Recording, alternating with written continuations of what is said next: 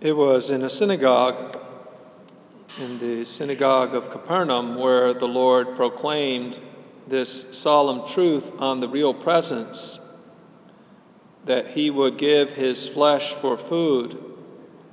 And the Jews quarreled among themselves because they did not accept this teaching.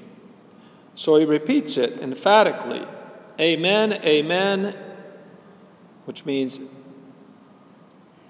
verily, verily, most eminently true.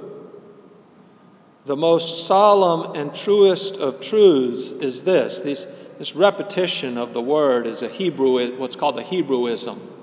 It's a literary or a rhetorical device of the Jews that's how they say their superlative.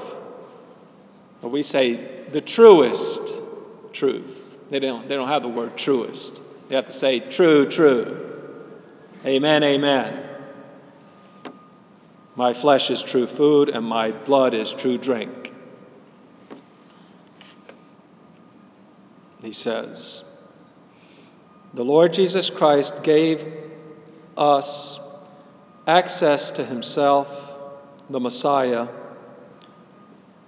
when he became man, and access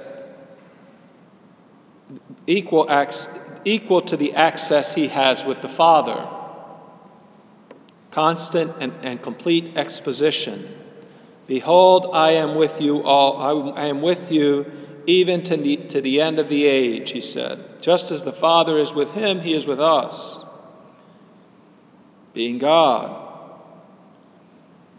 That's the first truth over which the Jews quarreled earlier in the same 6th chapter of St. John. They said, who does he think he is? He says he's the true one from heaven.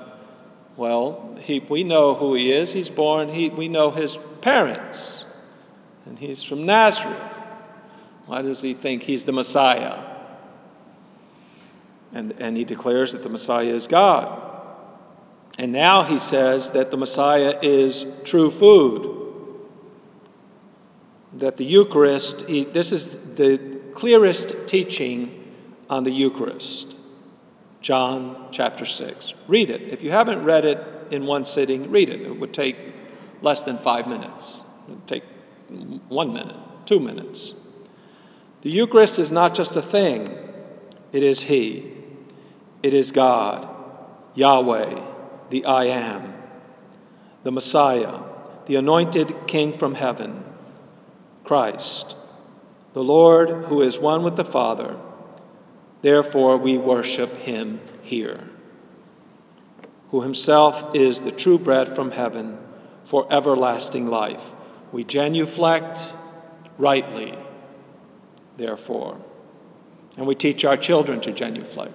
I have to say, since I've been at Holy Trinity, I've had to teach practically every child in catechism how to genuflect. Somehow Catholic families have forgotten how to greet God. The way you greet God, the same way, well, now during the Chinese flu, we don't shake hands. But that's the normal way you greet a man, is to shake his hand. Well, the normal way to greet Christ is on the right knee. You touch the right knee to the ground. It's not a curtsy, it's not a bow. That's the proper way to greet the Lord, according to the tradition. We kneel before the Lord in adoration. We adore him. And we abstain from receiving him if we're not properly disposed. We put him on high in the greatest building in the city. We build the greatest houses for him with the best materials, and we cover the tabernacle with the veils, and we wear the best vestments,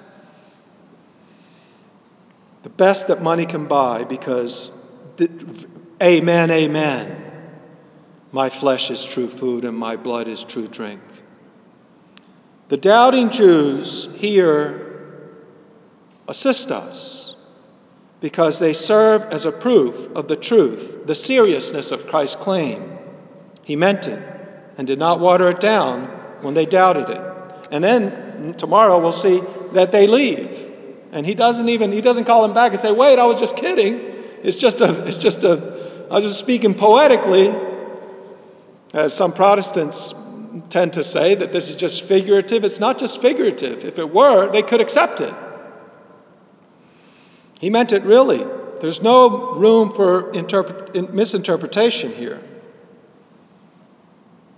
This is the Lord himself, whom Thomas saw in the upper room and said, Dominus meus et Deus meus. As a matter of fact, in the Spanish Mass, the people have a custom of saying it out loud. It's really improper that they should say it out loud, but who can stop them? I mean, it's their piety. They say, Señor mío y Dios mío. Dominus meus et Deus meus. And when the priest elevates the sacred species at the consecration. The most blessed sacrament is the body and blood, soul and divinity of Jesus Christ, the Messiah, the one who came from heaven to save us. It is essential for our salvation, the Holy Eucharist, just as baptism is.